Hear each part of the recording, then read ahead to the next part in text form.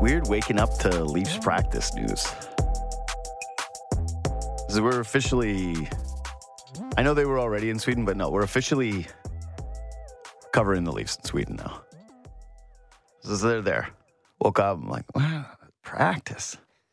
Talking about practice? Only one thing of some note. I do think it's really cool the NHL does this. It is tough with the time differences. It is going to be very odd doing a Leafs talk for a game that starts at 8 a.m. on a Sunday. I'm just glad it's done in time for football, so I've got no real complaints. Had it overlapped against the NFL, that would have been a nightmare. That would have been a faux pas. The Leafs have done already a couple Fridays, Saturdays, which to me is offensive as someone who covers each game and who reports on each game and does a show after each one. Leafs Talk, subscribe and review. Do the same thing to this podcast, by the way, if you're listening to it right now. But there would be nothing greater. There would be no greater offense than the Sunday game. Sometimes they used to do a lot of games actually on Sundays at like 6:30. And it was the worst because it would fall right in the witching hour of the 4 o'clock games and extend just long enough to make me miss some of the night game. Hated it. Hated it. I'll easily take the Friday. I'll take the Saturday over the Sunday in the afternoon, and I'll happily take the Sunday at 8 a.m. But yeah, so Klingberg's out. He didn't practice. And this is going to be one of the oddities of the next couple of weeks here is what is the extent of this injury? He comes out, people think, all right, this is a coach protecting his player. This is a coach who recognizes a guy is getting full whipping boy status while also acknowledging that the play is simply not even close to being up to par. So he sits him for a game. But of course, Klingberg, it's just like how you want to get out of the NHL All-Star game or something. You got to take like a game off before that. You got to practice before you play a game.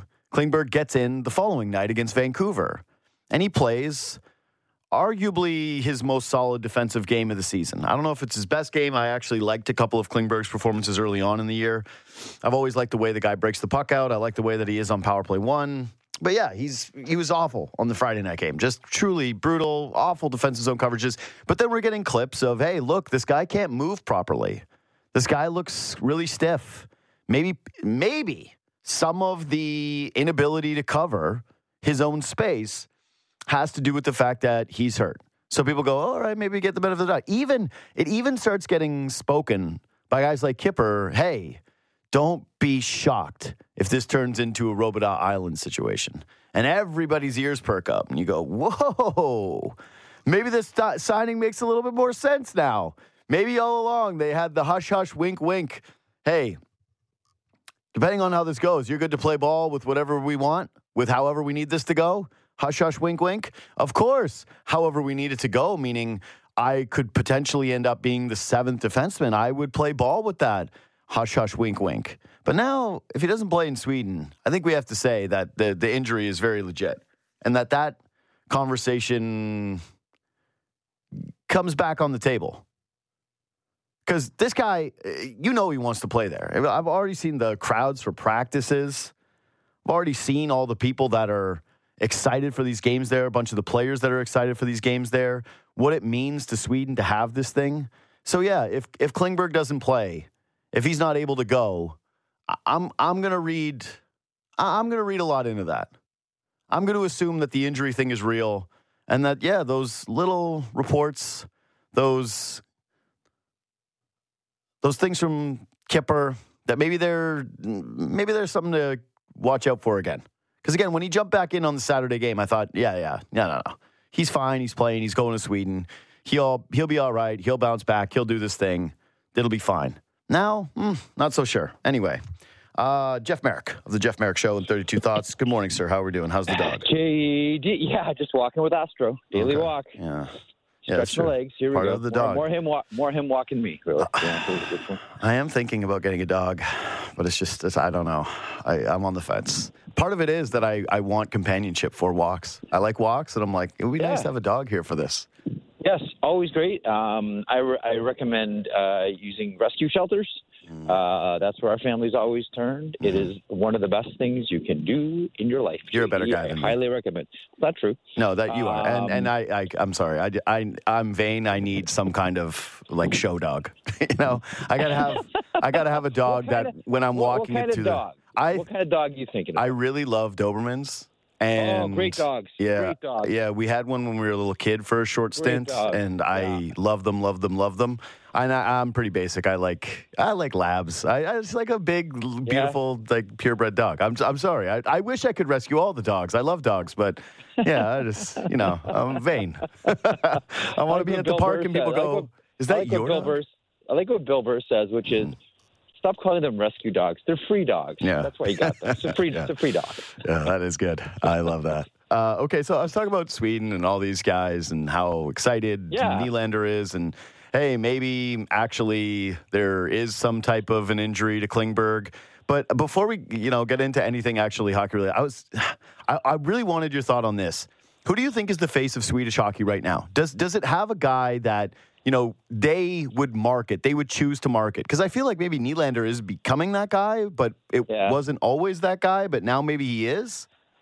It's interesting because, the face of Swedish hockey over there is sometimes different than it is over here.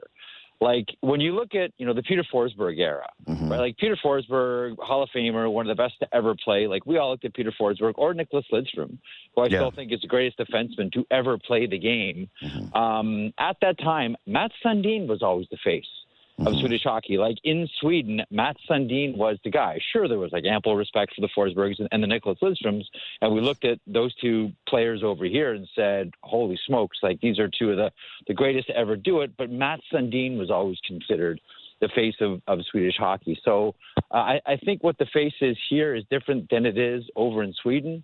It's funny too. I always thought that although he had a really good game last night, I always thought that Jacob Markstrom had a chance to be that guy, had a chance to be the face of Swedish hockey. If that's the case, it's insane. If that's the case, you got to go to Sweden and give everybody a talking to and be like, what are you guys doing over here? I think Nylander is very much in that conversation, not just because of who he is and what he's doing right now, but also, it's a family story. In Sweden, like the Nylanders are a wonderful hockey story in Sweden, not unlike what the Sedins are, or even if you go to Germany with the Draisaitl family, with Leon's dad Peter, and what he meant to German hockey. But I would have to think that Nylander's definitely right there.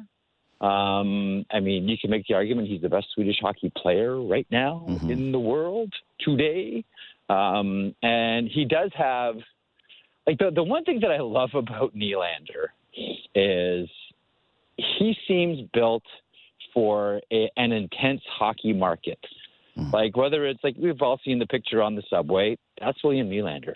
Like nothing phases this guy. Like when you look at what it takes to play in a hyper market like Toronto, you need to take an I don't give an F pill, right? Like you really do. And Austin Matthews has taken that pill. And William Nylander clearly has as well. Nothing phases this guy. And this guy, for the longest time, has heard and read and seen everything negative written and said about him for years, and he shrugs it off. And he doesn't let it affect him.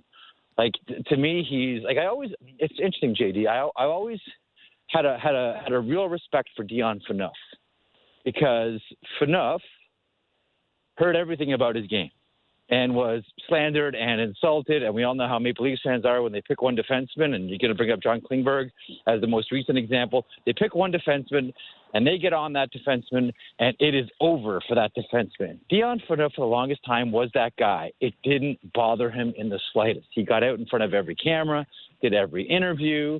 Like it takes a certain type of player to play in a really big, hyper-intense hockey market. Phaneuf had it. Sundin obviously had it, and I think Nylander has that as well. Matthews has it, etc. I think there are some players on the Maple Leafs who don't, who say they do, but they really don't. But I think Nylander's the kind of a perfect player for the Toronto market, don't you think? Yeah, in a lot of ways, I do think so. I still think that this is a market that really loves blue-collar players the most. So you can be a beautiful finisher, but ultimately, this is a team that built itself around the passion that unites us, and I think that there was a reason for that. And I'm not sure, like, as skilled as Nylander is, if that will ever resonate with across the board the fans the way that it does with some of the other players. I think for younger generation of fans, that Nylander is definitely their guy. I think that he's a totem for a lot of young Leaf fans. Older, I'm not sure he'll ever resonate quite that way, especially without, some kind of meaningful playoff success. But I do think there's a real chance for him to be the face of Swedish hockey, because I think he maybe inherits part of the Sundin thing that you mentioned. That my guess would be, if you had to tell me the two most popular teams in Sweden, that they would be the Red Wings and the Maple Leafs, because of the stars that have been there and just the continuity of both of those places having Swedish players year over year over year that were meaningful. And so now with Detroit not having that and Toronto having Nylander, I would just think that, maybe he is the guy. My original thought was that it would be Erik Karlsson, not Victor Hedman, just because Karlsson's the more entertaining, engaging, whatever. Like, he's just a more marketable guy than Hedman, who does more work in the shadows. Won Stanley Cups, but still, like, if you go and say who are the most visible players of the Tampa Bay Lightning teams, we'd probably say he's the second most important to Vasilevsky. But in terms of just the flash and the aura, I don't know if it's him. But either way, I wondered if this is a pretty unique opportunity for Nylander, especially to be there, more so than some of the other guys that are getting this shot. There's a couple of things there. One, the blue collar, there's a lot in there. So first of all, the blue collar thing, I think don't you get a feeling, though, that every market is like that? That every market, they like blue collar hockey players. Sure, yes, but which is strange with the way that the NHL has decided to go, where they're like, we want as few of those guys as possible now.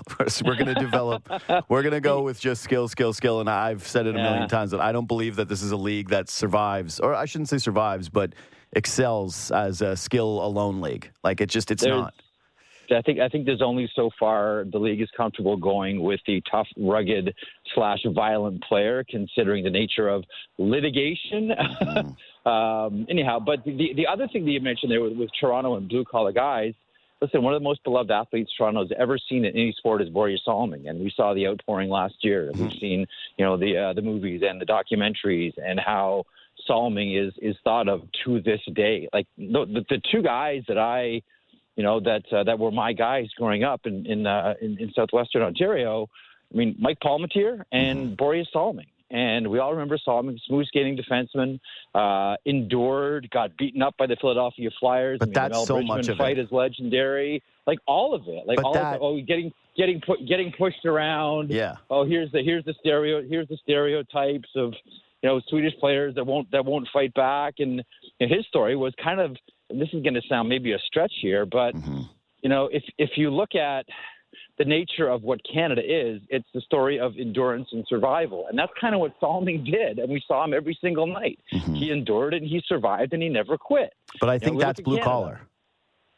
Well, I think that's blue collar too, but people consider that to be, he's a, soft-skilled Swede. No, dude, look at his face. He's got a massive scar. He looked like he got stepped on by Gerard Gallant. But that's what I'm saying, is you couldn't say, hey, look at that old softy with the world's hardest body. Like, I've told this a million times, but I did one of the Hockey Hall of Fame games, I think maybe 2013. I covered it, 2012, and I'll still...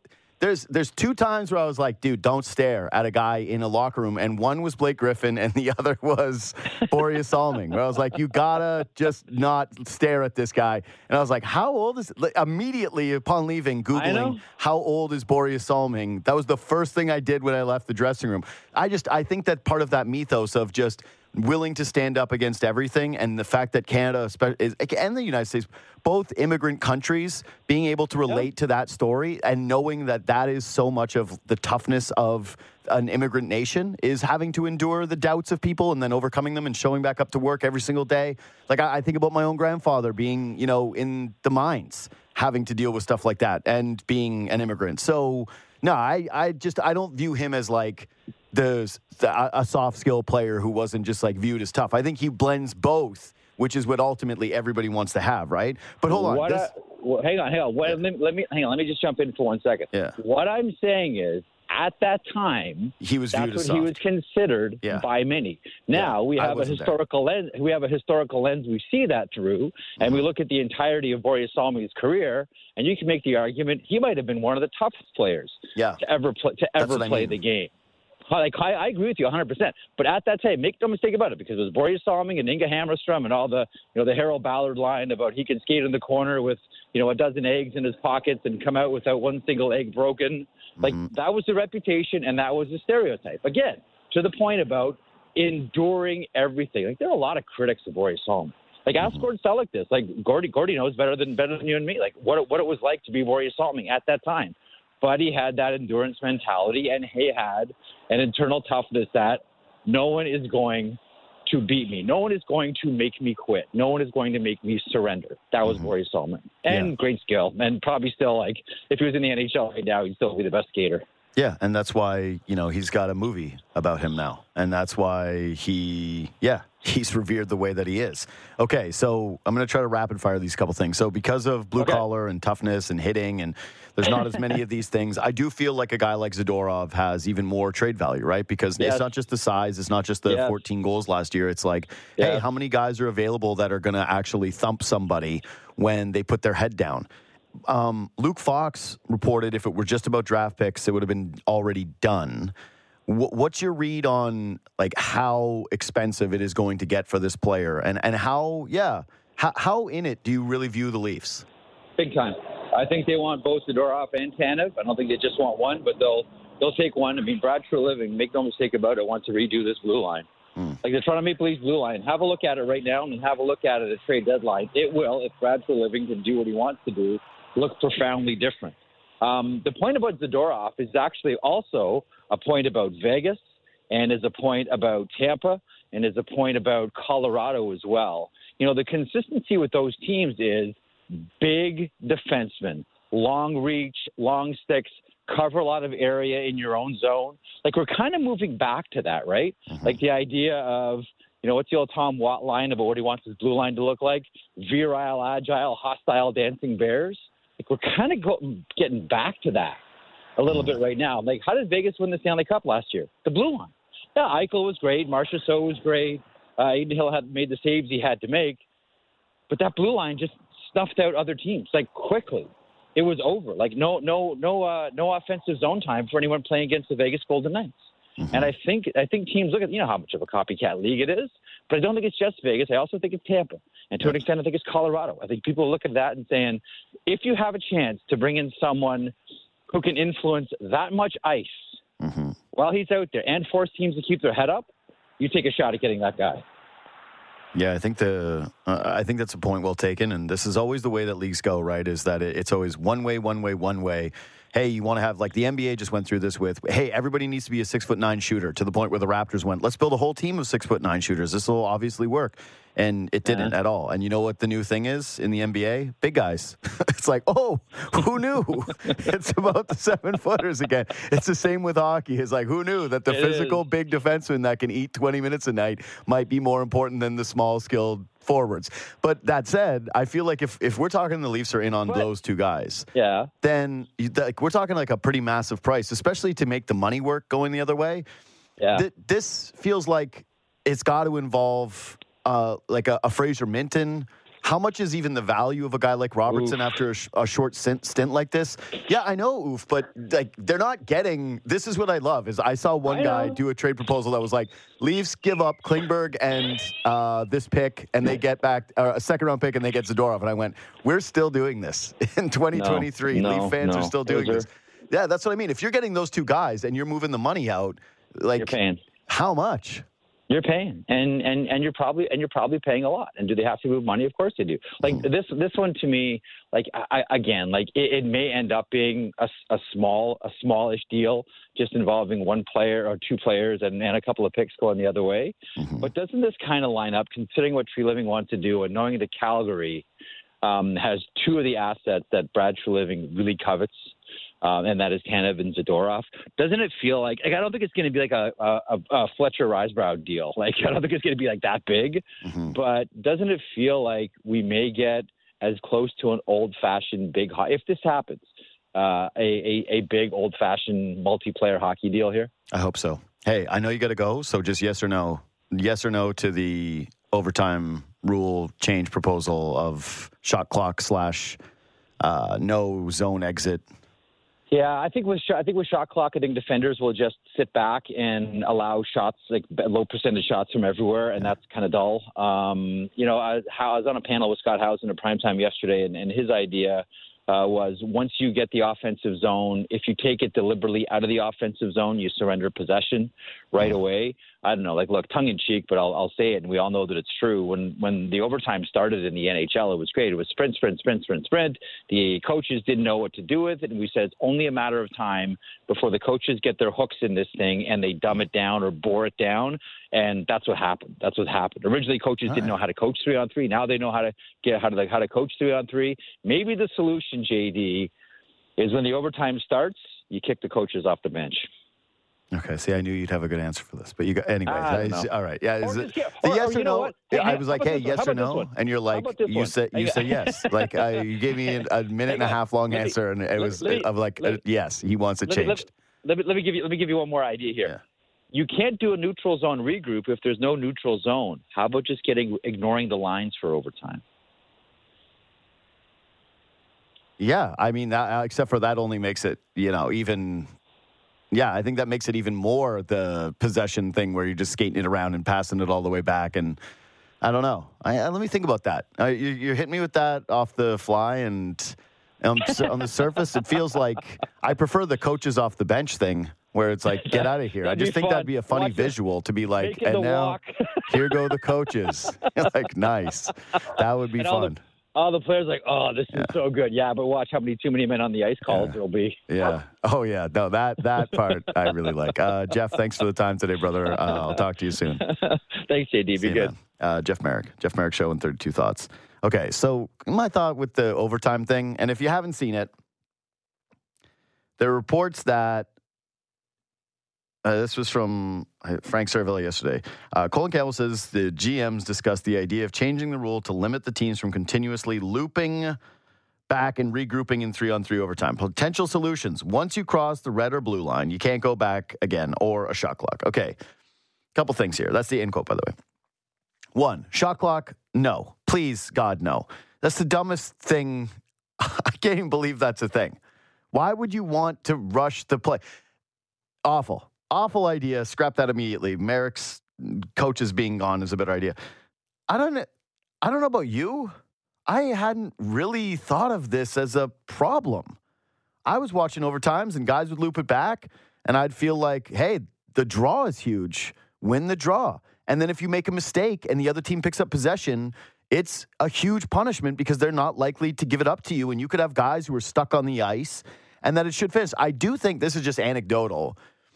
I do feel as though there's more shootouts lately because of this, because teams are holding onto the puck more and it's less flying up and down the ice and less just immediately like, okay, this game is over in 2 minutes. Less of a exchanging of opportunities potentially than it has been in the past. But I'm just, again, this is just me riffing on this. I don't know if this is actually true. Bourne is all in love with that new site. He's tweeting about it all the time. He's like, did you know a stat that you didn't care about? And I went, no, I didn't. Thank you, Justin. He's all about it. So follow Bourne, and he'll give you those stats about attempts. Anyway, overtime attempts. I don't see a problem with overtime. I enjoy 3-on-3 overtime. I think it's fine. And I've been on record about this for a very, very long time.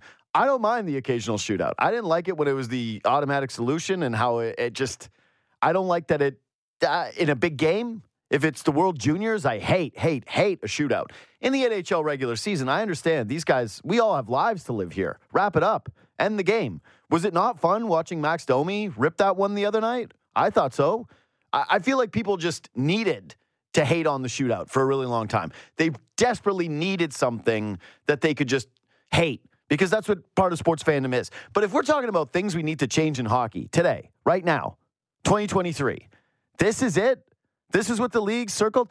We're less than a year removed from Gary Bettman sitting there at the GM meetings or one of the million NHL meetings that's basically for nothing. They sit down, they tell the fans, and he stands in front of everybody, and the media grills him. And I remember I had Frank Saravelli on the next day, and they go, "The game is perfect. We've nailed it. We've got a perfect product. All the skill, no changes necessary. The boards, the advertisements on the boards, we love them.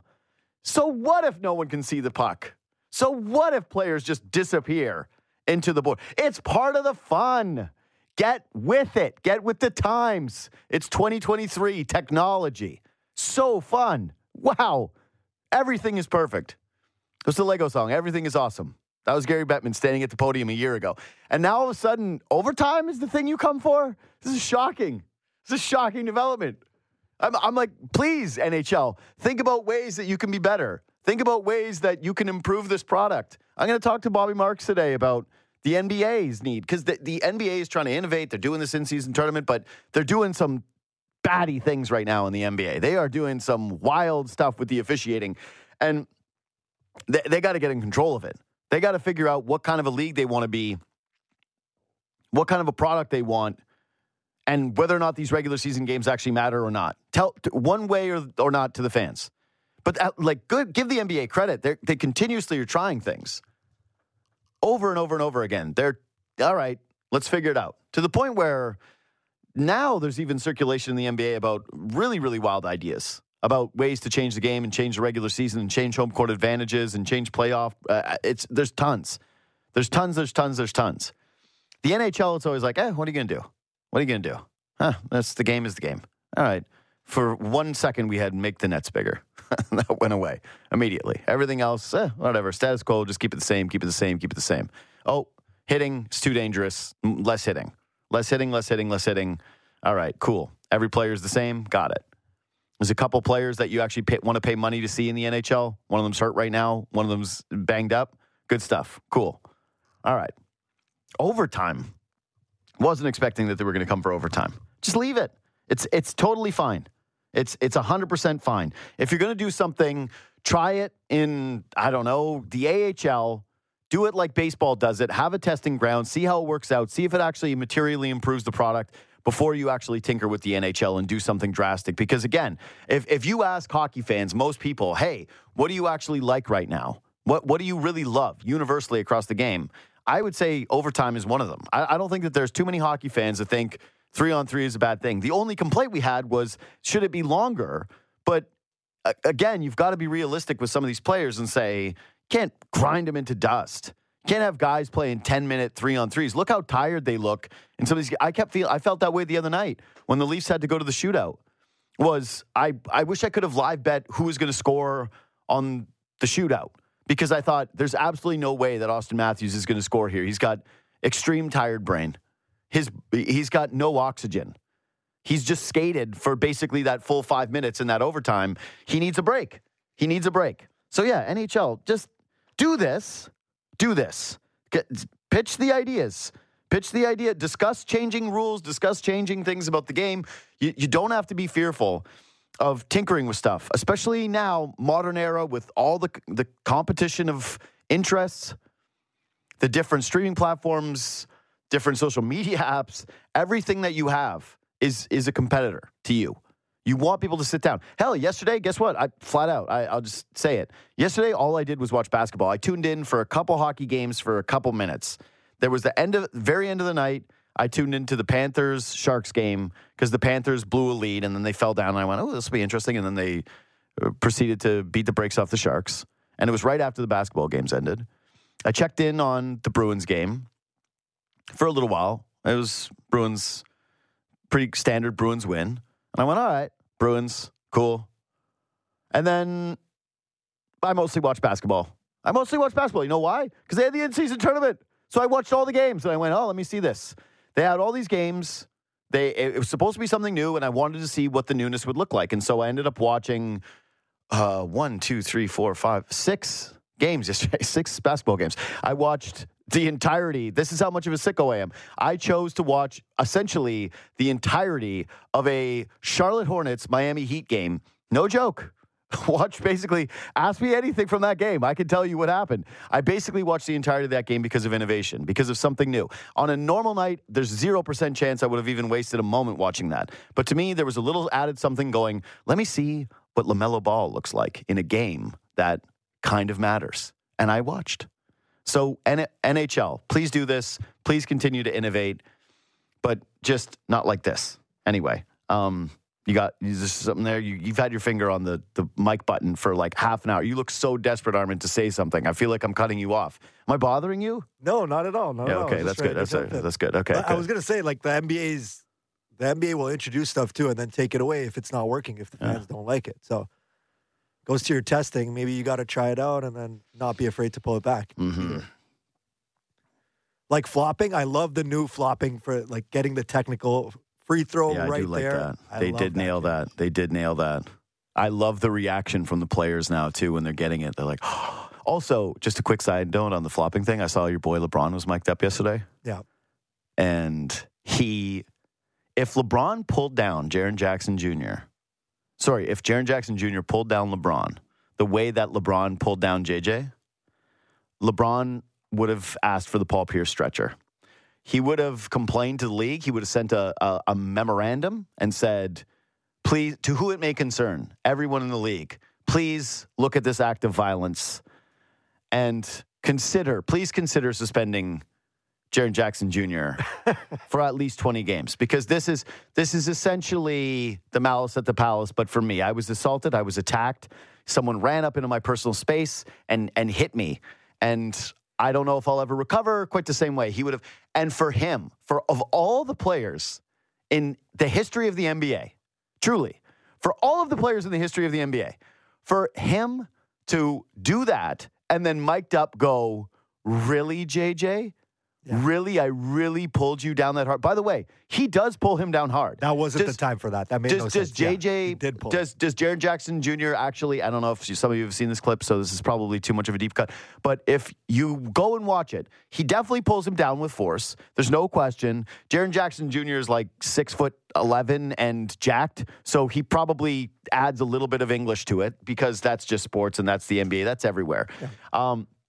But it's definitely not a flop. And LeBron is incredulous that this guy has fallen down despite LeBron grabbing him from behind, two hands on both shoulders, pulling him down to the ground, clearly a frustration foul, and then starts to berate him for being a flopper. It was just the lack of self-awareness that LeBron has sometimes is mystifying, but this was one where I stared at it and went, this cannot be real. I actually think that this might be a troll of AI where they have the face swap, they have the AI technologies, and they're trying to see how dumb we are to see what kind of things we would believe actually happen. Like LeBron criticizing another player for embellishing a flop. There's no way on a mic'd up night that LeBron would do such a thing, knowing that people are going to see this. But in fact, it was real. It was not a deep fake. It was reality. It was not AI. LeBron did do that. Anyways, I do want to talk. I've got Bobby Marks coming up in not too long here, actually, 10 o'clock. We got 10 o'clock with Bobby Marks. And I do have a few things from including, the Clippers disaster. All of a sudden, Zach LaVine is available for trade. And this would be, if it does happen. Juicy. I don't even really know if it is. That's the thing. Is like, I don't even really know if it's that juicy. Like, if you, the question I have for him is essentially this, is do you really want to trade for Zach LaVine unless you're a place that is getting him on the cheap? Like, do you really want to push assets in the middle to get Zach LaVine at this point of the year, knowing that something else could happen? Like, say Siakam becomes available. Would you rather have Siakam or LaVine? I'd rather have Siakam. No question. Like, dude, of course. Have you ever watched Zach LaVine play? I think it depends on your team fit, too. Have you ever watched Zach LaVine play?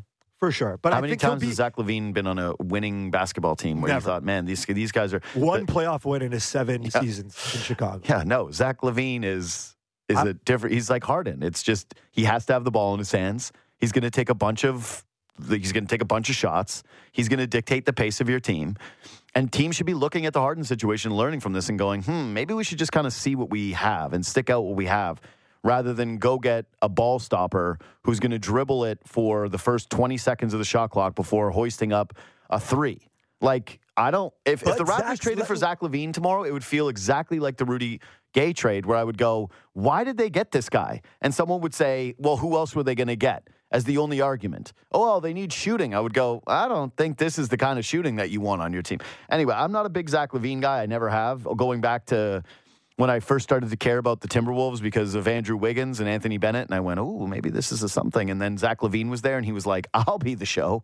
Oh, don't worry, everyone. I'll take all the shots. I know you've got the 2 first overall picks, but I'll be the guy that takes all these. And they had to get him out of town. And now the Bulls are like, oh, crap, I can't believe it didn't work with the volume shooter. I can't believe he's not happy. That team had nothing as a Doesn't roster matter. either in his time there. I just think he's less steeped in his ways than a James Harden. He'll be more willing to adapt. Okay, He'll be sure. more adaptable. All I'm saying is that guy is courtside a Kentucky game with Rich Paul after announcing he wants to trade wearing the B-Clutch sweatshirt. Yep. If you think that guy's not a diva or that guy doesn't like attention or that guy's not going to come in and potentially disrupt the culture, you're out of your damn mind. Well, if he goes to a team with set culture like the Lakers, it's not up to him to change anything. And he will move the needle for the Lake Show. Dude, I love that the Lakers really want, first of all, the biggest part of this trade is the idea that you would get Alex Caruso back. So the funniest part of this, the whole Lakers trade, because I've seen the mocks. I was on social yesterday. We're doing Zach LaVine now, and we're not doing this later. And I'll talk about some of the other stuff after the break. The funniest thing about you Laker fans is that it was an entire offseason of praising Austin Reeves and being like, I think Austin Reeves is the guy that really unlocks this team. Team USA. Look, he's playing on Team USA, and he's like meaningful on Team USA. He's one of their guys. Stud. 2 weeks of not exactly what you thought from Austin Reeves. And you want to bring back Alex Caruso, who you let walk for nothing, by the way. GM LeBron could have kept Caruso, could have made sure that they had one of their most important players on the team, a guy that everybody knew was one of the most important players on the team, except for GM LeBron. And Caruso, by the way, this is where I'm at. Unquestionably, this is what's so funny about the NBA. If you told me, hey, you could get Alex Caruso or Zach LaVine, I would be like, oh my God, Raptors, get in on the Caruso sweepstakes. That guy is a dog. But Get in on Caruso. Get in on Caruso. Just figure out a way. Figure out a way to bring that player in there. He's going to fit no matter what team that you put him on. Like, could you imagine if Caruso got put on Denver as the, Bruce Brown? They have the KCP, that exact mold that the Lakers lost too. But that's it, because LeBron chased away everybody of value and brought in Russell Westbrook. He's like, we got to move everything. All I'm saying is it's hilarious to me that I saw this thing and I went, okay, so they want back Alex Caruso now because they realized the mistake. But also they want to bring in Zach LaVine while moving out Austin Reeves, moving out another first-round pick to mortgage more of the future for LeBron James. And what? They have to move D'Angelo Russell out, right? Another guy that they brought in and thought was going to be this dude. Basically, Zach LaVine is just D'Angelo Russell plus. They just want a better D'Angelo Russell. This is amazing. I really hope the Lakers do this. There would be nothing funnier. Nothing funnier than the Lakers giving up on Austin Reeves immediately. Just automatically, like they find this diamond in a rough player. They actually nail it. He works out perfectly with the team. He goes through a couple weeks of trials and tribulations. By the way, this is why it's so understandable. If you're a fan of basketball and hockey and you're a Leaf fan and you wonder why people hate Leaf fans, all you need to do is watch the discourse with the Lakers and you immediately should understand yourselves a little bit better, because we are the Lakers of the NHL in terms of this is the exact thing. Player becomes available. We make up a fake trade that involves giving up on someone too early or just completely unrealistic expectations of what would be going out the door would be. We always eulogize players that left and then wonder why we let them go, just like Lakers fans do. We accommodate and bend the knee to superstars, much like the Lakers now are doing to LeBron James. We do it here in Toronto with Austin Matthews and co., where they're getting everything. And to the point now where we're in on it. Like Nylander has put together, what, Leafs are 20 games into the season? Not even? No, what is this, 15? 15 games of the season, and everyone, including myself, has already agreed. Just give Nylander the same deal as Austin Matthews. Just pay him. Just give him a ton of money. Just give him whatever he wants, because we're terrified of losing stars. We feel like we deserve them. But this would be an all-timer. I personally, again, we'll find out from Bobby how many teams would be interested. Personally, the only way that I would want a Zach LaVine is if I'm a franchise like if OKC wasn't good. Like if I'm, a team, who would do well with him, but it actually would be a bad fit. But I'm just saying, is the CJ McCollum injury happened. It's not an injury. What is it? A bulla on his lung that he had to have removed. If I was a team that was sort of desperate for a shakeup and goes, God, we need to try something. And as long as we don't need to move meaningful assets out the door for him, great. But he's actually kind of perfect on Chicago. What, you think Philly wants him now? They used to be Philly. You think Philly wants him? Hell no. This is the thing. Zach LaVine is just he's a bigger Jordan Poole. He is. He is. He's Kyle Kuzma. He's all those guys. It's just, can he play some defense? Yeah, sometimes. Maybe some of those guys can't. But it's just, why would you ever move real, meaningful pieces into the middle? I think the Lakers can get him without giving up Austin Reeves. Well, this isn't, again. You could give D'Angelo Russell. You could give Rui. You could give Max Christie. What did Rui go for a year ago? Say again? What did Rui go for a year ago? Okay, he's one of the pieces. You just made him the second thing. So you're telling me that the Bulls are going to give you Caruso and LaVine? No, and Caruso. No, that's pushing it. Okay, so they're just going to give you Zach LaVine for D'Angelo Russell's horrible money. Rui, who is completely worthless because he went for a second rounder last year, and that second rounder, by the way, since then he makes more money. They had to actually pay him. He's a guy that the Lakers don't even want to play anymore. They went out and they said, we'd rather have Christian Wood than him. So Rui, valueless. He's injured. D'Angelo, nothing. He's interesting. See? And then injured. And then what? And then what, sorry? Maybe a draft pick. A draft pick. Yeah, no. They got to rush to make that deal. Here's the reason why you should be optimistic about this. Because he's a clutch client, and LeBron and Rich Paul have clear... they have a real deep, hold, let's say, over a lot of teams in the NBA. And for a group like Chicago, an actual place where a free agent might show up or someone could eventually force a trade. Like Chicago is an awesome market. Yeah. They don't deserve this. Basically, they've been cursed since Derrick Rose, the Sweet Prince, one of my favorite players ever in his prime, got hurt. Once we lost that, I watched a little Derrick Rose highlight clip the other day that graced my Instagram feed, and I almost cried. It was so beautiful. I was like, God, this was the best. He's the only player since I was a kid who I loved so much that I bought his shoes. I went out and was like... You copped the Adidas. Yes. Wow. Well, I've always been an Adidas hooper. Oh, yeah? Okay. Yeah, because I go back to T-Mac 2s. That's sick, though, because you could get the Anthony Edwards. Those are looking nice. But so it's anyway, I got a lot of thoughts on it. That's for later for Bobby. I got a lot of Timberwolves thoughts. But yeah, I don't know, man. I saw the Zach LaVine thing. Everybody's sharing it with me. Do you see this? You see this? I went, this is truly the level of quote unquote star that I will not accept as this would be a splashy move. If the Raptors got Zach LaVine tomorrow, I would be so incredibly underwhelmed. Truly. There's not even, I'm being serious. There's nothing the Raptors could trade outside of, people are going to say this is nuts. I would rather have Dennis Schroeder. Because at least Dennis Schroeder is just a vet who's going to help the other guys.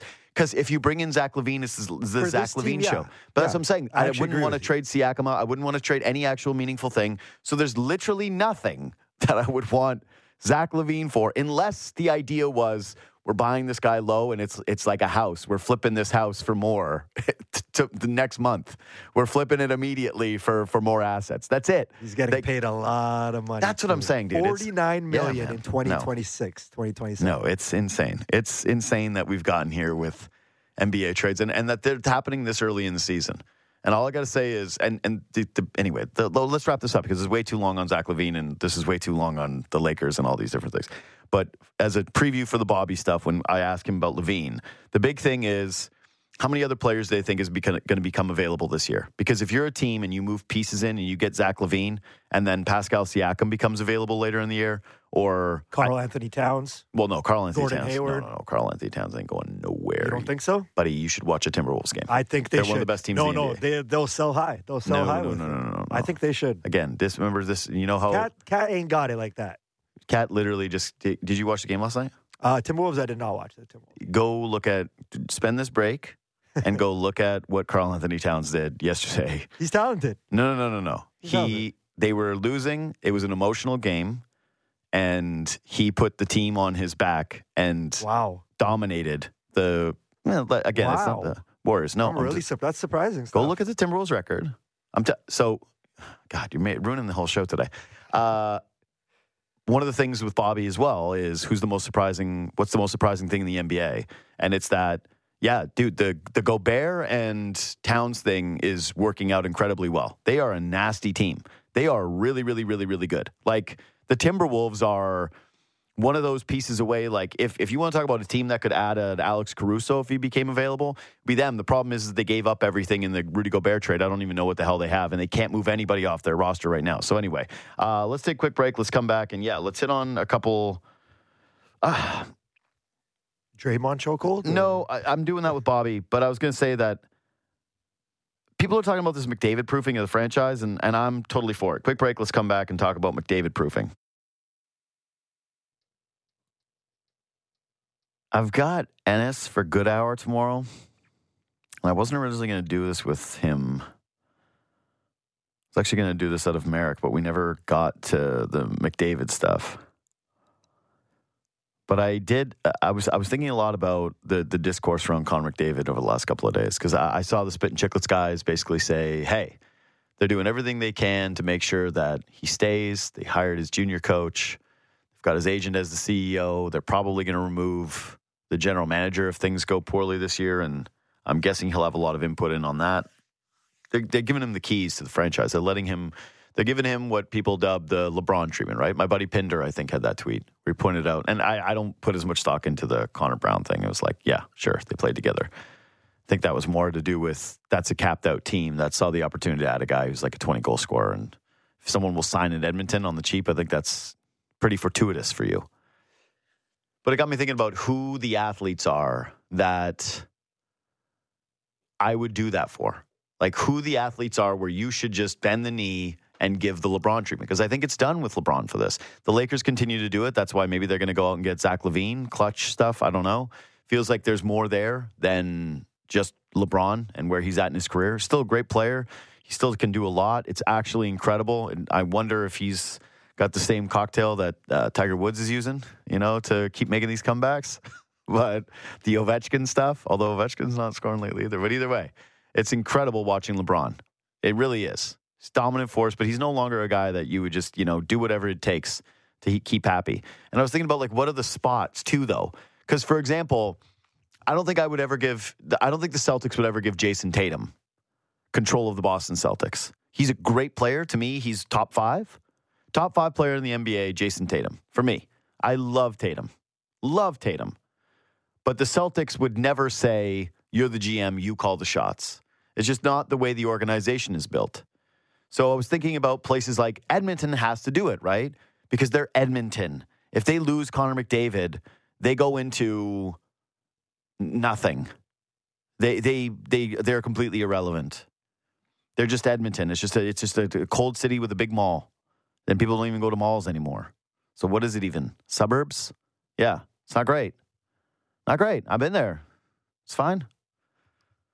I'd rather go to Calgary. I'd rather spend time there. But if you told me if I had tickets to one of the 2 hockey teams, I'd be like, oh, yeah, let's go to Edmonton. I want to watch Connor McDavid. It's literally the number one reason to go to Edmonton is to see Connor McDavid. And if he leaves, you're in trouble. So it's like, you want to be City of Champions? You want to keep Connor McDavid. So I thought that he's very, very high. But yeah, I put together a list of athletes you'd give the power to. And it's dependent on the sport, dependent on the market. And I thought number 1 is Jokic over McDavid. Because he's the best player in the NBA. He dominated last night again.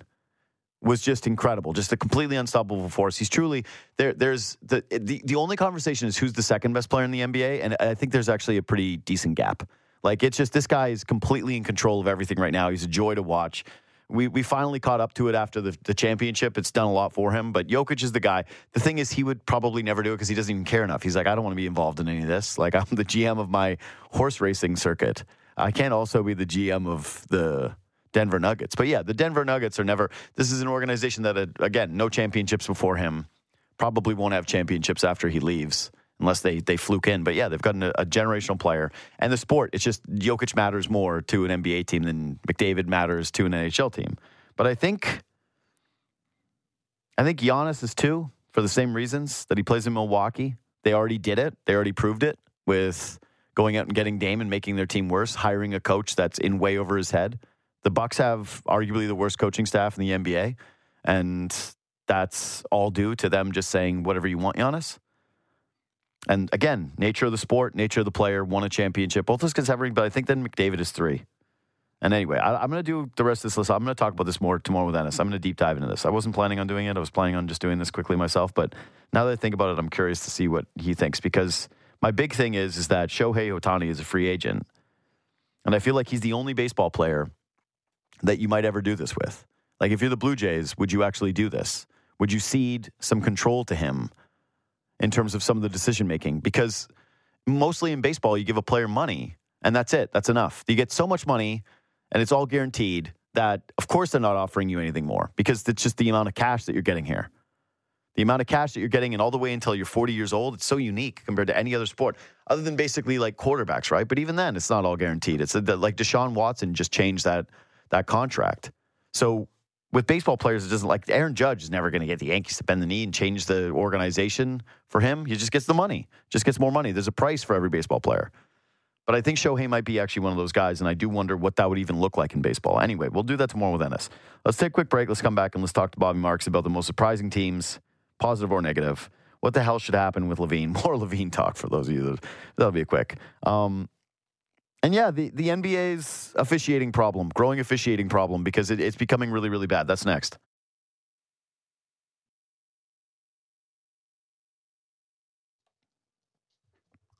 All right, it's been a minute since I had one of my favorites, Bobby Marks, ESPN front office insider, former Nets AGM. What's up, Bobby? Hey, how are you? I'm well. You know why I'm especially well? Why is that? Because I love watching the Clippers lose.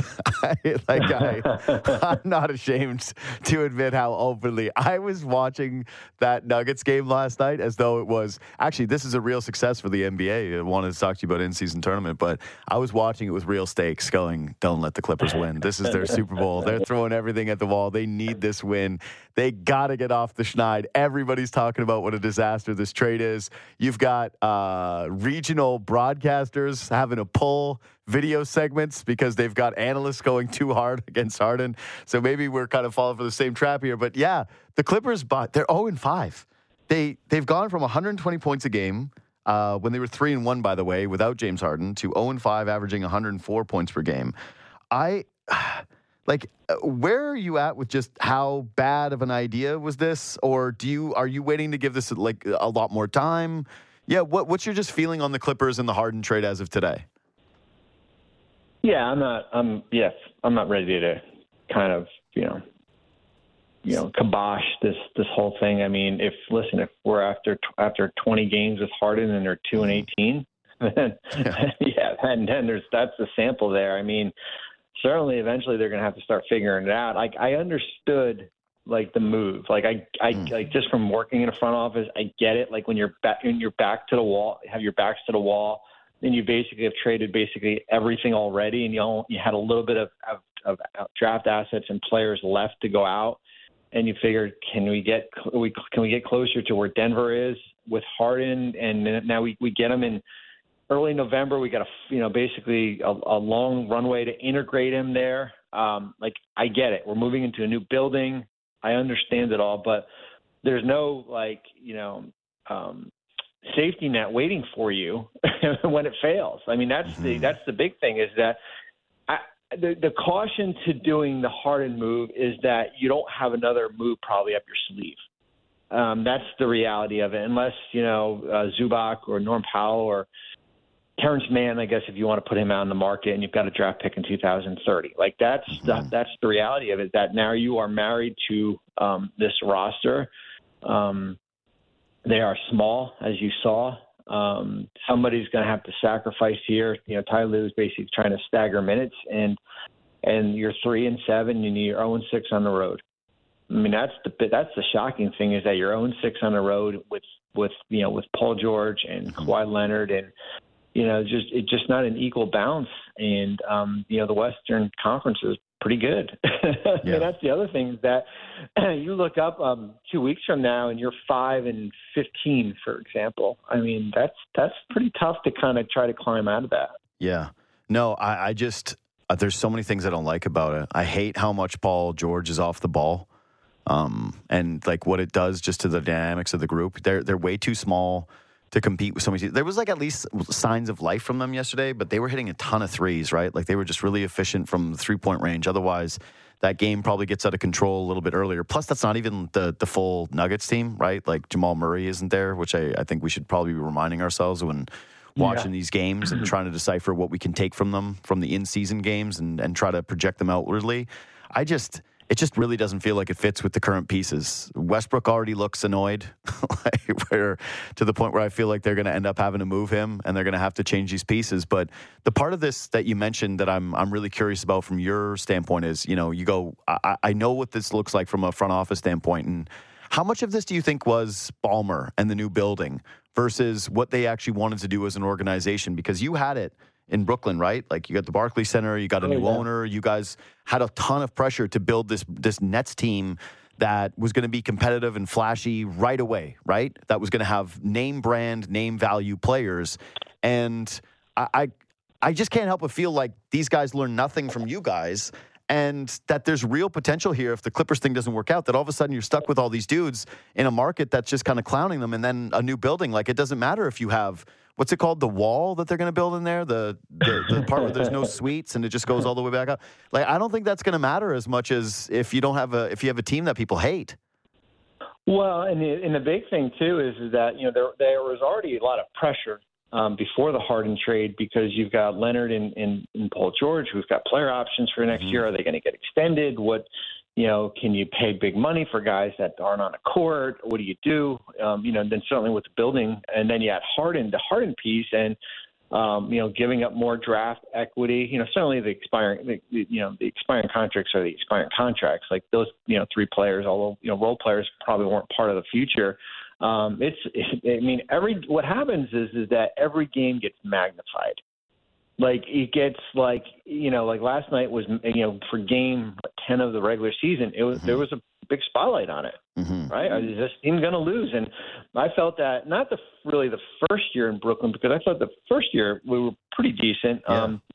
The second year, there was a ton of pressure. I mean, like just ridiculous that like you when you're losing games like this, you're like, are we ever going to win again? And then what's the ramifications here? Unfortunately, you've turned it around, but it took us like 2 months to figure it out, to try to figure, with everything. But yeah, it's, what do you do with Ty Lue? Is the front office and the coaching staff on board together? Is there an alignment there? And you've got an owner, and the owner's not going to walk in with, no offense, Terrence Mann and Norman Powell into that new building like that. So like, then that's the other thing. What happens if you're 35-47?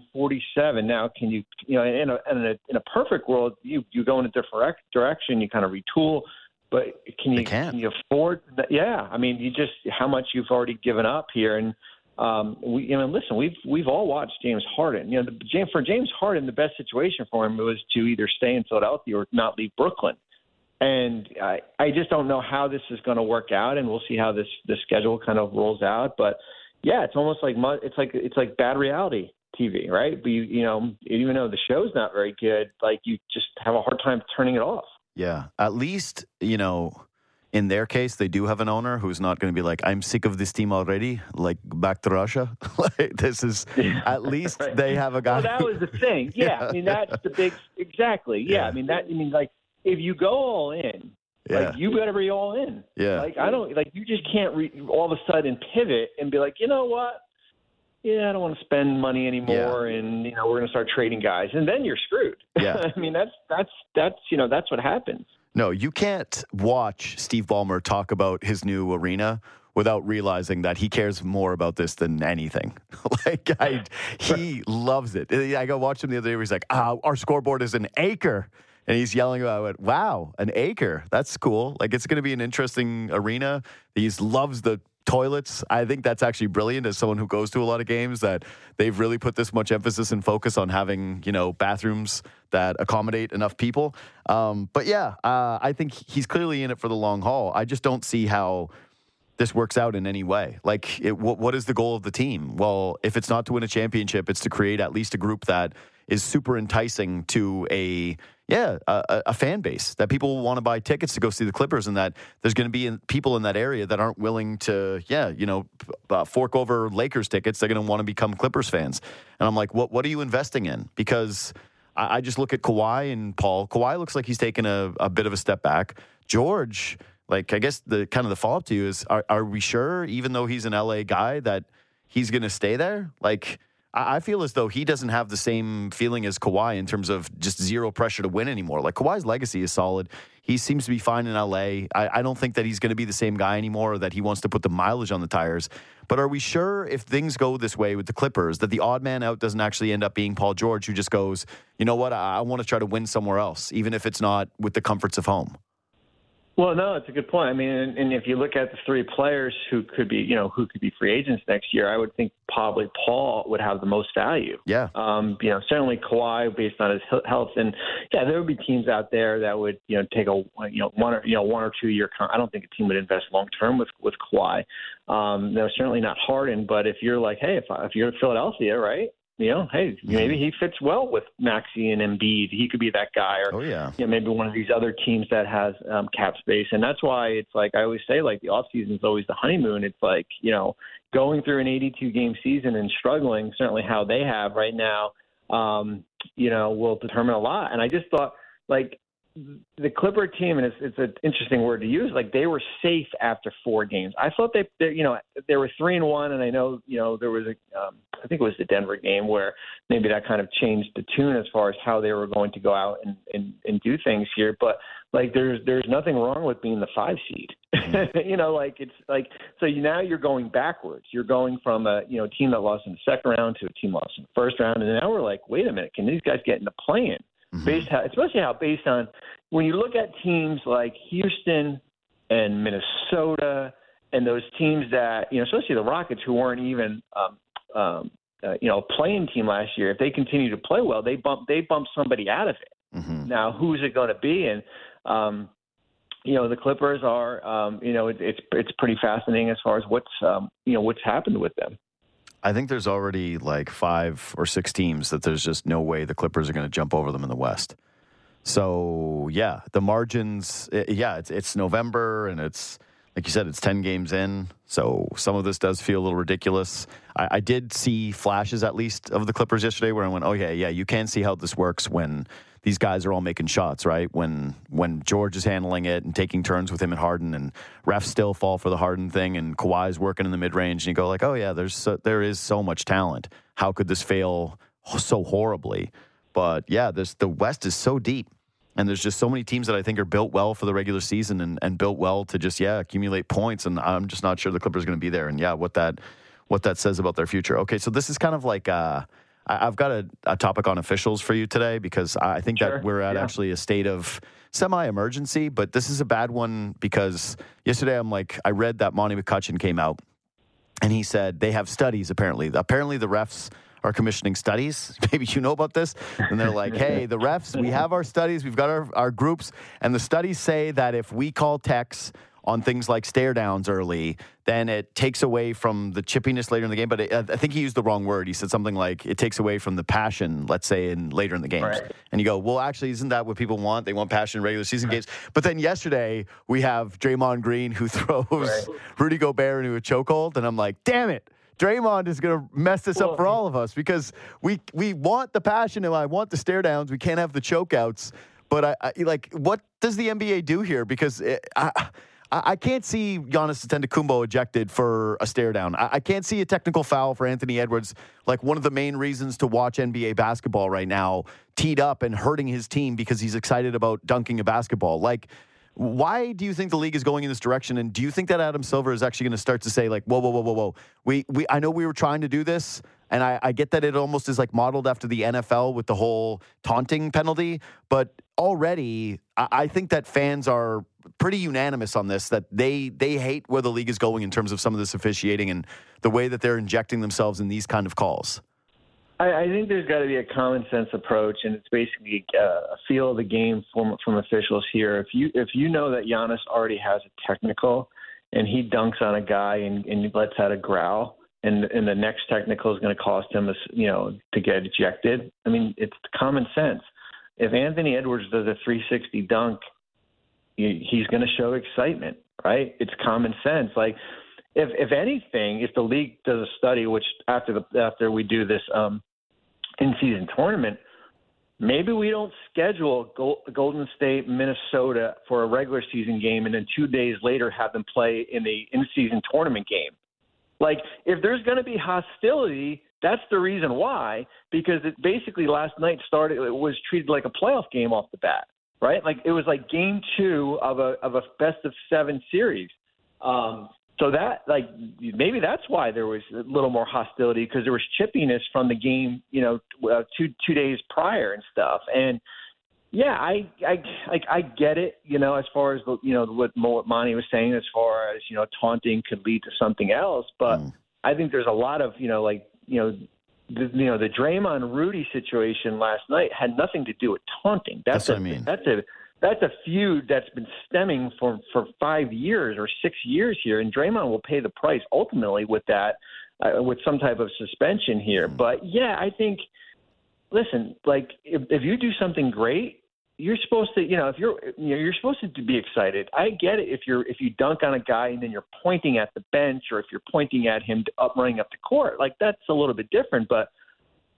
There's got to be a common sense there where officials have to know. I mean, that was the beauty of a lot of the older officials back in the early 2000s, whether it be Joey Crawford or Bennett Salvatore or Bob Delaney. Guys knew the situation of the game. Like as much as Joey liked to give tease, he knew Giannis already had one, right? Like, he wasn't going to throw him out of the game in the third quarter. So. I do think there has to be some type of middle ground between the officials and kind of how they're handing out teas for that situation. I don't even think there should be a middle ground. To me, this is so unfortunately timed, because I felt like what momentum there is behind how egregious some of these calls are and how some of this officiating is. And, this isn't a league issue, I think. You're right. It's not about taunting. This is Draymond Green. There's no other player in the NBA, in my opinion, that makes that chokehold on Rudy Gobert. If you we just play this game. Hey, Bobby, a player put his hands around another player's neck last night. Who was it? It's for $1 million. You have to guess Draymond, right? What else would you use the guess on? Who else would you use the guess on? It doesn't make any sense. I love the passion. I loved that the Timberwolves were playing the Warriors right after. I love that Edwards called them out before the season, that there was already trash talk. I love that. I watched the game before that, the regular season game, and it's just, Edwards talking trash to Draymond, and you can kind of hear a little bit of the mic'd up where you get little snippets of it in pieces where he's like, why are you talking? And then Edwards hits this dagger 3, and I love it. And these two teams clearly hate each other, and I'm like, damn, yes, a good rivalry, a good meaningful moment. And then that happens, and you go, you might have ruined it, Draymond, because now the next time you guys play, they're not going to let you get away with anything. Now, the next time you guys play, the first person that says something, they're going to set the tone with a technical. They're going to set something with an ejection or whatever. And we've changed this, what should have been a fun matchup, into something where guys have to watch themselves and really comport themselves in a different way. So what do you think the Draymond suspension is going to look like? I've heard people say 10 games. I don't think it's that high. I think it could be anywhere between 3 and 5 games. Yeah. I think, I went back and looked at when he got suspended from the Sabonis situation in the playoffs. Woj wrote an article and Joe Dumars was on the record, and it's, repeat offender. Mm-hmm. That comes up a lot, prior incidents here, and he's a repeat offender. I thought it was pretty egregious. I heard Steve Kerr say, well, Rudy grabbed Clay. No, Steve Kerr was crazy. Rudy was trying to be a peacemaker, and he grabbed him a little high, and that was probably just that. It was totally, totally different and everything. And I think he'll get somewhere between 3 and 5 games, because not only did he put him in stranglehold, but he basically dragged him, down the court and was not willing to let go here. And I think that what he did had nothing to do with Clay and Jaden McDaniels. Yeah. What Draymond did was basically, whether it's been beef over all NBA, his distaste for Rudy Gobert, like that was a personal. Like that had nothing to do with trying to separate, two guys. And the Clay and McDaniel stuff was, I get it, them getting thrown out and stuff like that. But there was, really not much to do about, two guys getting tangled up and not being happy. One was hanging on to the other's jersey and everything. Mm-hmm. Here's the big Draymond question. Do you think the pool punch plays into the suspension? Because if you're the league and you're looking at this, you're like, we couldn't really deal with the Draymond thing with Poole, and technically it shouldn't count as like a repeat offender thing, but we all know that this is a guy who, nailed one of his teammates on video. And now we've got another highlight of Draymond grabbing someone around the neck. Like, I thought 3-2 at first. Like, when I looked at it, I was like, oh, yeah, it's 3 games. Is the thing. And then I thought about the Poole thing and went, if you're the league, maybe this is actually going to play into your decision, even if it's done quietly. Well, obviously, there's something, there's been multiple situations. So there's some type of anger issue, right? Yeah. Like, even, when he got thrown out, with the Donovan Mitchell situation, a couple games ago, I guess,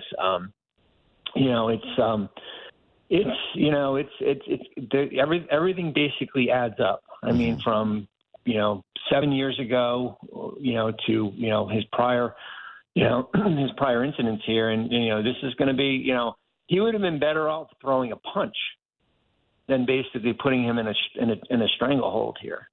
Yeah, it's a tough look, man. It is. Like, it's a really, especially like how deep he sinks it. And it also isn't good that Rudy Gobert looks genuinely terrified because he's like, oh my God, it's Draymond back there. I'd be scared too. But yeah, it's a tough visual for everybody involved. I think that he should get 5. Like, that's kind of where I sat with it. I thought originally it was 3.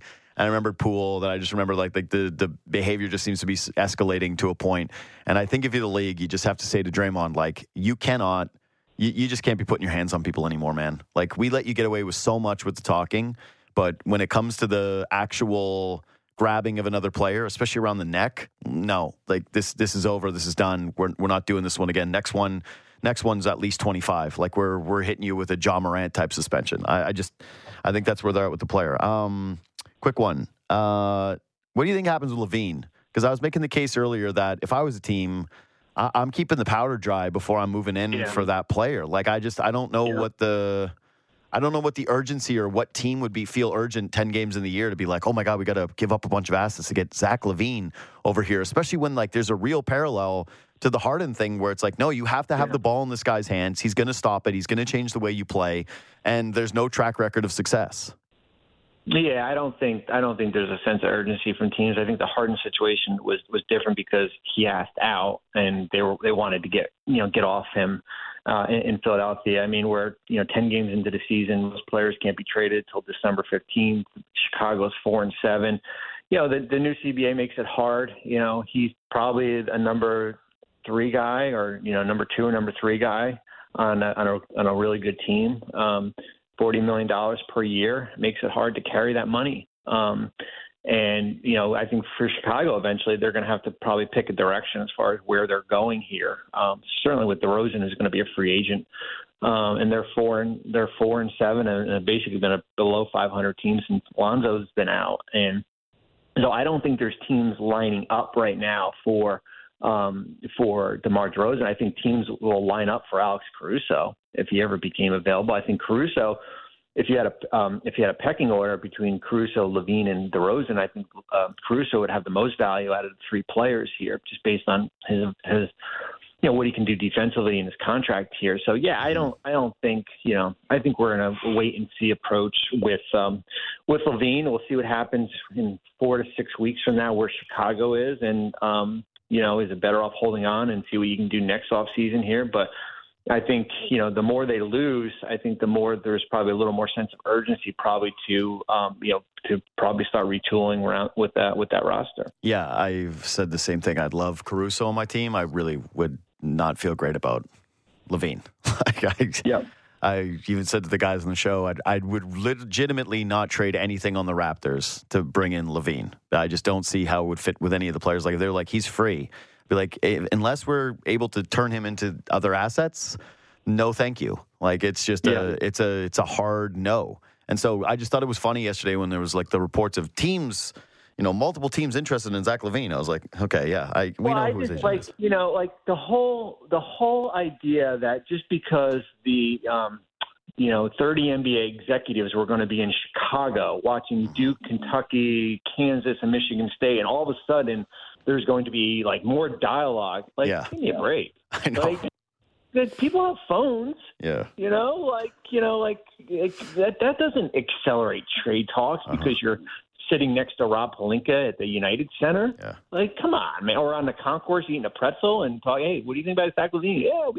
Yeah, that's not true at all. I don't buy into that at all. Yeah. You know what actually would have probably changed things for me is seeing LaVine wearing the Be Clutch sweatshirt, and wearing it matching with his agent and realizing, yeah, I'm good. Like, you know what? I saw him in the concourse wearing the hoodie, and I decided there was a moment where we were talking ourselves into it, and then I saw him with Rich, and I went, nah, never mind. We'll be fine. We'll be all right. Let's just, let's keep our assets.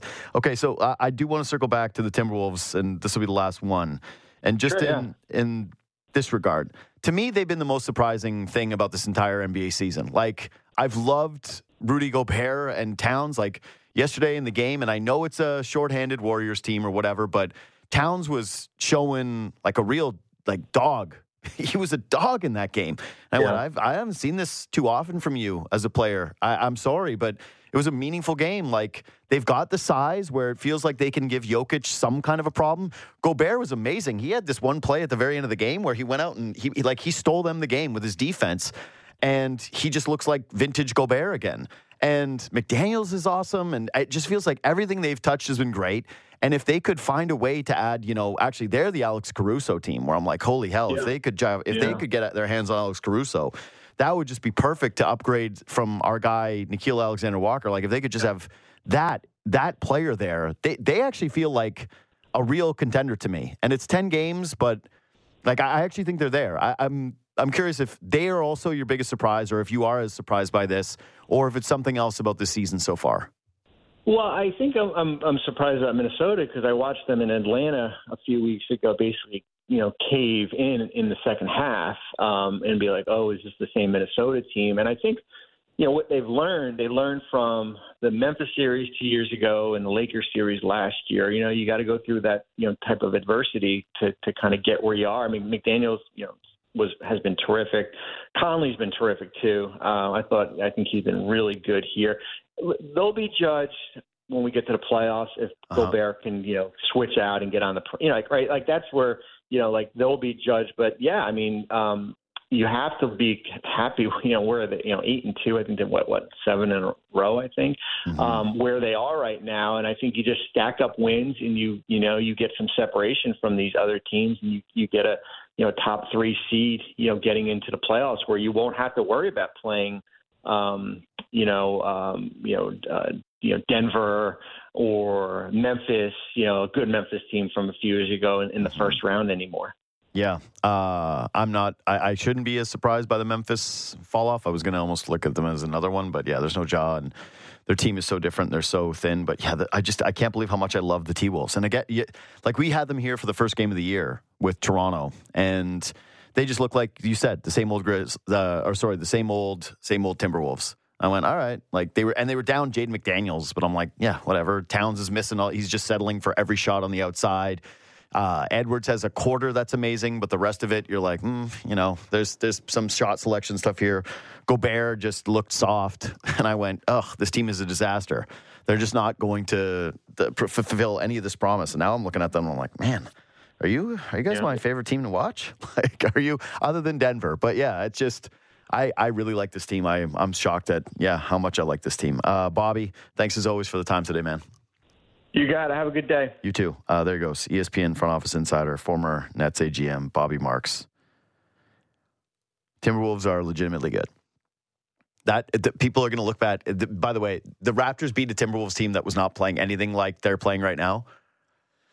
But you still get that one. When you point back at the Raptors wins, if they get killed tonight by Milwaukee, which I think if there's no OG, is OG going to play? He's out? Do we know? He's out, I believe. He's out? Either way, no Trent, no OG. I don't think that they beat the Bucks. Even though the Bucks are super thin too, I just think that this is going to be too much. I don't think, and plus I don't think Milwaukee will let you beat them twice in a row. But who knows? But if you're Toronto, the argument against people like me that go, well, yeah, 2 of your wins are 20-plus point comebacks against the Spurs and Wizards. You can also say, yeah, but they beat the Timberwolves and they beat the Bucks. And that could be the finals. And the Mavericks. Yeah, the Mavericks. I know the Mavericks record is good, but the Raptors are actually really, the styles make fights, right? Like, some teams are just perfectly aligned stylistically to beat another group, where you look at it and say, I don't think that this is a better team, but this is a team that's better than you, or they built to beat you. I feel like the Raptors are the perfect team to beat the Dallas Mavericks. Like, multiple guys that you can throw at Luka. The Mavericks aren't particularly deep. They can't really exploit you with size if the Raptors go small. It was a nice game for the Raps. They've got a horrible defense that the Raptors guys like completely got all of theirs in the half court, which is something I think the Raptors are like 26th in the league, 25th in the league in half court offense and top tier in transition. And so it was a game where, like, you know, they settle for a lot of threes. Raptors could get out in transition. They score on a bad half court defense. They exploit them inside. It's a nice win. I'm not trying to take away from it at all. Like, it's a very nice win for the Raptors. I'm just saying that Dallas is a team that if I think Toronto played them 10 times, I think Toronto would beat them 6 or 7 at least. And the only other games that they would win would be because Luka went just crazy. And it was one of those, like, what was Luka last night? Or last night or the night before, he had some insane game where he was like 17 to 21 or 17 to 22 from the field. And you're like, oh yeah, like, you're not beating that. Like, he does that and it's over. That's when he pieces it together. Anyways, I'm definitely monitoring the Clippers situation more than a lot of other teams because I'm rooting against Kawhi, and I'm not ashamed to admit it. I've said it for over and over and over and over again. I don't ever want to see him win with another team. I'm not angry. I don't feel like I hate Kawhi Leonard. I wouldn't boo him if he came to Toronto. I would cheer him. I would give him a standing ovation because he brought us a championship. We're a loser city, and he brought us a winner, which is incredible. Like, we don't win. We don't win. Like, we've won, but we don't win. We're not a winner city. We're a loser city. We lose. We find ways to lose. And Kawhi made us a winner, and I'll never forget that. That was the best. That was the best, but I wanted more of the winning, and I wanted Kawhi to win here. And I thought always that re-signing in Toronto was a better situation for him from a basketball standpoint, and especially the layout of the conferences, the window that they had, all of it. And so I root against Kawhi. I don't want him to get hurt. I don't want him to, I just, basketball-wise, I want his teams to suck. And seeing the Clippers go 0-5 to start the Harden trade has been a delight. And they were trying yesterday. Like, the Clippers really, it was their Super Bowl. They went, we got to win this game. It's in-season tournament. People are watching this game. We're playing Denver. They don't have Jamal Murray. We already lost these guys. And Jokic just did his thing, and he just kicked their ass. And he went, okay, give me the ball every single time. Who's defending me? PJ Tucker? That's cute. Who's defending me? Zubac? Zubac stapled to the bench late because every time he touched the ball, it was like, you better foul. And he did. And he was clawing at him. Jokic had marks all over his body because Zubac was just the only way that he could defend him was claws and hands and all these different things. I love this Denver Nuggets team. I'm telling you, I know you all know this at this point because we watched the finals, but I saw Paul Pierce the other day. He had a take of the gap between Jokic and the next player is what it was with LeBron and the next player during LeBron's peak. And I genuinely feel that way right now, too. Like, I look at the rest of the NBA, the rest of the players. I'm like, the idea that you would ever trade, like, Jokic for Doncic in a game is insane. And even Giannis, who is incredible, Giannis, who is dominant, Giannis, who has had a 50-plus piece this season, it's not the same. Jokic controls every piece of the game. The rebounding, the passing, the attention that he draws from the defenses, just every guy on their team. I keep looking at them when he goes to the bench, and I think, these guys suck. This is a trash team. But they actually move the ball and play well together. It's a good message for the Raptors in terms of buying in a Darko system of just move the basketball. And what it does, having a great playmaker, is everybody figures out how to involve one another and that the ball moves quick. And so Jokic goes out and they're still playing with one another. They're still passing the ball a ton. It's not the same, obviously, but it works despite a couple guys that you look at and go, I don't know who this is. Like there's a couple new Denver players. I'm like, I don't know who you are. I don't know where you came from.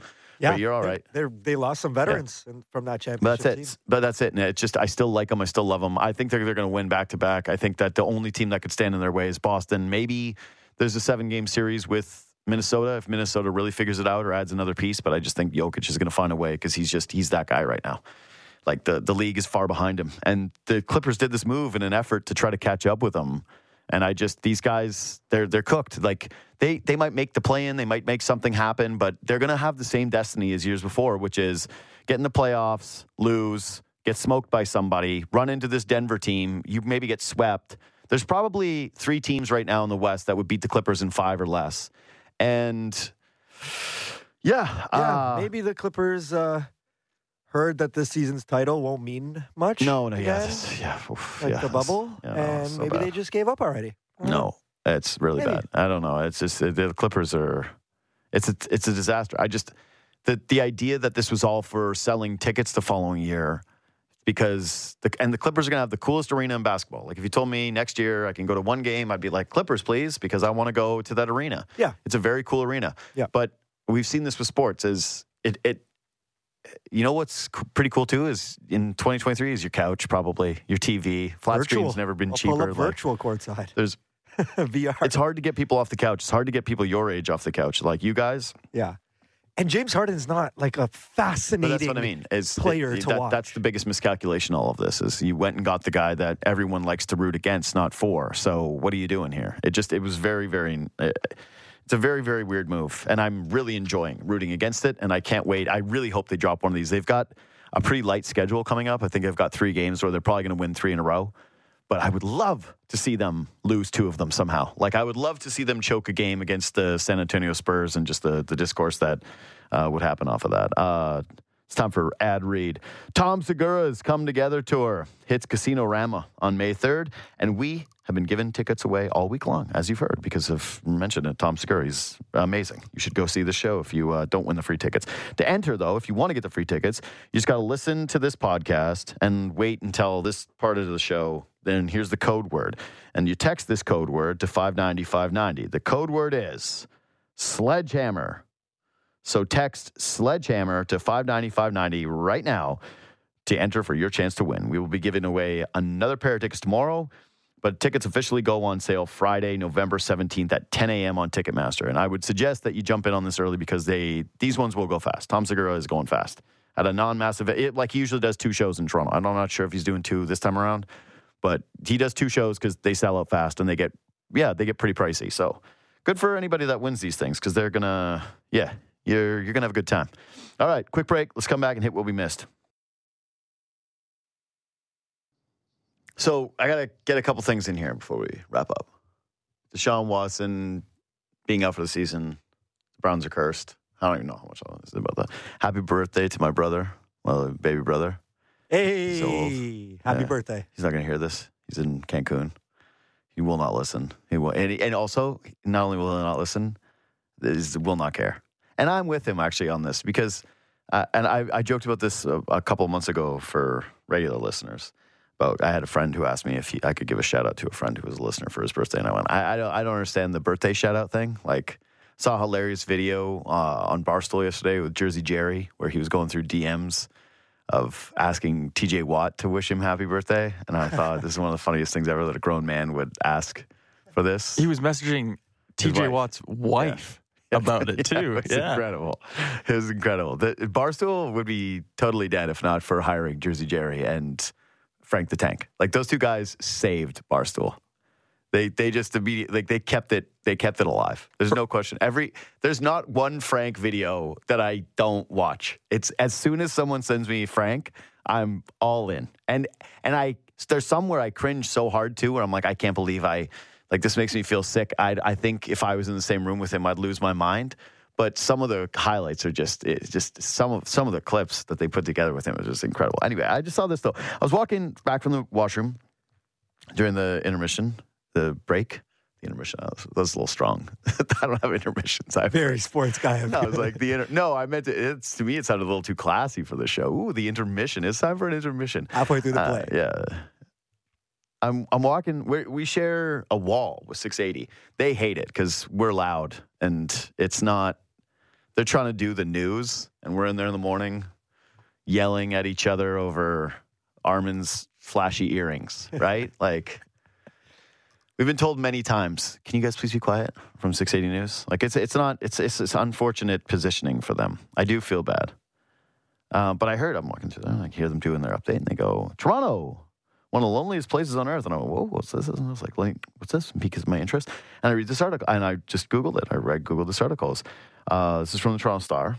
The Toronto Foundation, which I did not know existed until right now, but apparently the foundation has been tracking quality of life issues in Toronto for nearly 20 years and gathers its own data, including a detailed social survey of more than 4,000 Torontonians in 2022, and they've been synthesizing the research from other sources. But yes, according to them, Toronto is one of the loneliest places in Canada, with residents reporting high levels of depression and anxiety, according to this report on Wednesday. Quote, from Sharon Avery, who's the CEO of the Toronto Foundation, again, a charitable organization focused on building community, and they authored this report. Quote, I think we all thought collectively that once the lockdown was over, we'd see things start to improve. And in fact, we've seen it get worse, end quote. So there's some pretty startling numbers in all this. Again, this is a Toronto show, so I'm sorry for those of you that don't live in Toronto, but yeah. They're saying that this is essentially a crisis in the city. The abnormal high cost of housing, homelessness, climate change, they've converged into what they're calling a polycrisis. According to the report, Toronto residents are withdrawing from communities and from each other, interacting and volunteering less, having fewer friends and fewer close relationships with family members. The number of people in Toronto with 6 or more close friends declined by 20% from 2013 to 2018, a further 9% from 2018 to 2022. So, yeah. Doing the math, 28%. And the same numbers go across relatives, too. Listen, this report, I hope that this ends up getting the reason I'm bringing this up is because this is very real. This is something that we don't talk about enough. Everyone's always like, oh, talk about mental health, but it always has to be on the one special day that the other telecom decided it was going to be on. It's like, this is real. This is a real thing in the city. First of all, getting a place to live here is an absolute nightmare. I'm so lucky that I inherited a place essentially from a friend. I moved in with a roommate years ago, and I was able to get his rent control, and I have a 3-bedroom place to myself with access to the subway, access to a park, just a dream. But that place now goes for actually more than I would ever want to pay for rent. I'm lucky because, I have rent control. But it's impossible to find a place to live in the city. Impossible. And we laugh sometimes. We laugh. We go, look at this thing. Some Blog TO or Toronto Life or some city covering Instagram or TikTok account will put together these here's $1,200 a month for a toilet that's in the kitchen that's also your bedroom. Ha, ha, ha. Could you imagine? It's that's not a could you imagine. That's a thing that people are dealing with in the city. The homelessness is getting completely out of control. We're not a warm weather city. This isn't Seattle, California, where the temperatures are moderate. It's no, it's a problem. They have no room at the homeless shelters. And you're seeing there's no room at the homeless shelters. They've already had just crisis trying to get hotel rooms for people. That hasn't worked out. Refugee status. We're seeing subways completely taken over by a lot of homeless that have no other place to go, that are sleeping on subways and basically filling up it's bad. It's really bad. But this is a real thing. I think people are going out less. I think they're meeting up with people less. And a lot of times we blame it on your generation and saying, hey, it's your generation. It's your generation. It's the Gen Zs. It's the Gen Zs that don't want to go out. It's the Gen Zs that just want to stay home. They're the ones who aren't having things. And people dunking on that and saying oh, in our day, and we would go out. It's yeah, millennials, you used to go out. Everybody used to do stuff, and people have kids and other lives and these other things. I'm seeing that too. I've seen that in steep decline. Getting people out of the house now is way harder than it used to be. Getting people to actually go out and do a thing or be within a friend group in this city, it's isolating. There's a lot of people who are from different cities that live here. It's a transplant city. It's a transplant city that's really hard to live, where you've got a ton of work hours that you've got to do in order just to get by, just to be able to scrape by. So what happens? Like, a lot of people end up having to like move out of the city, or they got to work their asses off doing potentially 2 jobs to keep the place that they have. They got to be working with roommates. They're stressed out. They're dealing with a lot here. So I think this is pretty interesting. Anyway, the link, it's all over the place. You can just Google it. But it's like, if you want to read more about the Toronto Foundation doing this survey about this being one of the lonelier places in Canada. I can't believe that there are lonelier places in Canada. Like, I bet you that if we're looking at this, it's going to be like remote northern communities. That's the only thing that can rival this. Because, it's a lot of, even think about, and this is a good test, and now it's getting to be colder. So, but it's like, look at the streets right now. Look at just busy places. Go walk through the city. You'll be shocked at how many places just end up looking dead right now. And I get it. We get into this funk when winter starts to come as people go, oh my God, summer's over. And we start to just like go inside and everybody's almost, it's like seasonal depression is absolutely real. And it's absolutely something here that you start to see for just like a couple weeks at the very beginning. And then winter happens and everyone just accepts like you don't leave your house or whatever. But this is I don't know what a polycrisis is. I mean, I can do the math, I guess, on trying to put the words together. But this is a real issue. And I hope that people take this one seriously. And I hope that people reflect on this thing and do some stuff. And like, I have to push myself to do it too, which is like, hey, leave the house, do a thing, try to be social with somebody, like try to make an effort to see a friend, because you do have to make that effort. And I'm fortunate that, I make enough money that I can afford to live in this city. And I know how hard and how challenging it is for some people. But just like the housing crisis that we have here in terms of what it costs for a place of living and the toll that takes on people mentally is like really way too under-discussed. Way under-discussed. You look at, just like trying to make a living and then buy or live in one of these places in the city right now, it is nuts. And but I think that some of this is also the loneliness aspect of this is, sometimes I think we got to get off our phones a little bit. I'm not trying to be like Mr. Preachy and Mr. Everything, but you can get your dopamine hit from your phone. You can have your Netflix account. You can have the comfort of your bed, all those different things. But I think just like when I always say you got to work out, it's painful sometimes to work out. I think it used to be easier to hang out with people because we didn't have as much. But I almost feel like hanging out with people is like a form of working out, where you have to get out. You have to engage in some kind of community. You have to be around some other people. And you've got to resist that urge to just always do the comfort thing. Because, the more and more we're learning about this stuff is that it's taking a real toll on people. And if we care so much about mental health as a society. We always talk this big game about it. And people love doing a tweet.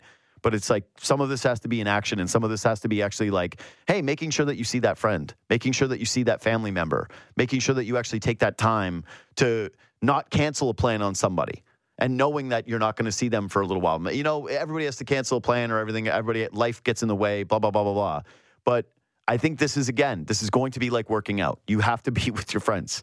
It's like you got to have your yard time. You got to work out. You got to make sure you're healthy. But if you want to make sure your mental health is all right, part of this is just going to be making the effort to actually get out, get off your ass, and do something. The part that I don't know how to figure out is what the hell we do about these rent costs and these property costs, because it's just you can't afford to live here. I don't know how the hell people afford to live here. I really don't. I know how I made it work, and it was with multiple roommates, and I was on rent that was much cheaper. Anyway, sports. 1 minute. Deshaun Watson, he's out for the season. Tough pivot, but it is what it is. Poor Browns fans, man. You guys are cursed. You guys are cursed. Deshaun Watson, it's been a nightmare for the entire tenure. And then you finally get a moment with him where you start to talk yourself into the idea of he can actually be somebody for you. You go, damn, maybe Deshaun Watson's finding something, and he's hurt. And now the guy who just had found his rhythm is not going to be able to find his rhythm. He's out for the season. And you're not winning anything. I don't care how good your defense is. You got the greatest defense that ever existed. You ain't winning in 2023 with PJ Walker. And you go, well, could they make a trade? No, because the deadline's passed. Could they sign Carson Wentz? No, he actually just signed with the Rams. There's nobody left. Ouch. Poor Browns fans. Pray for Browns fans. Subscribe to this podcast. Leave 5 stars. I'll see you tomorrow for a good hour.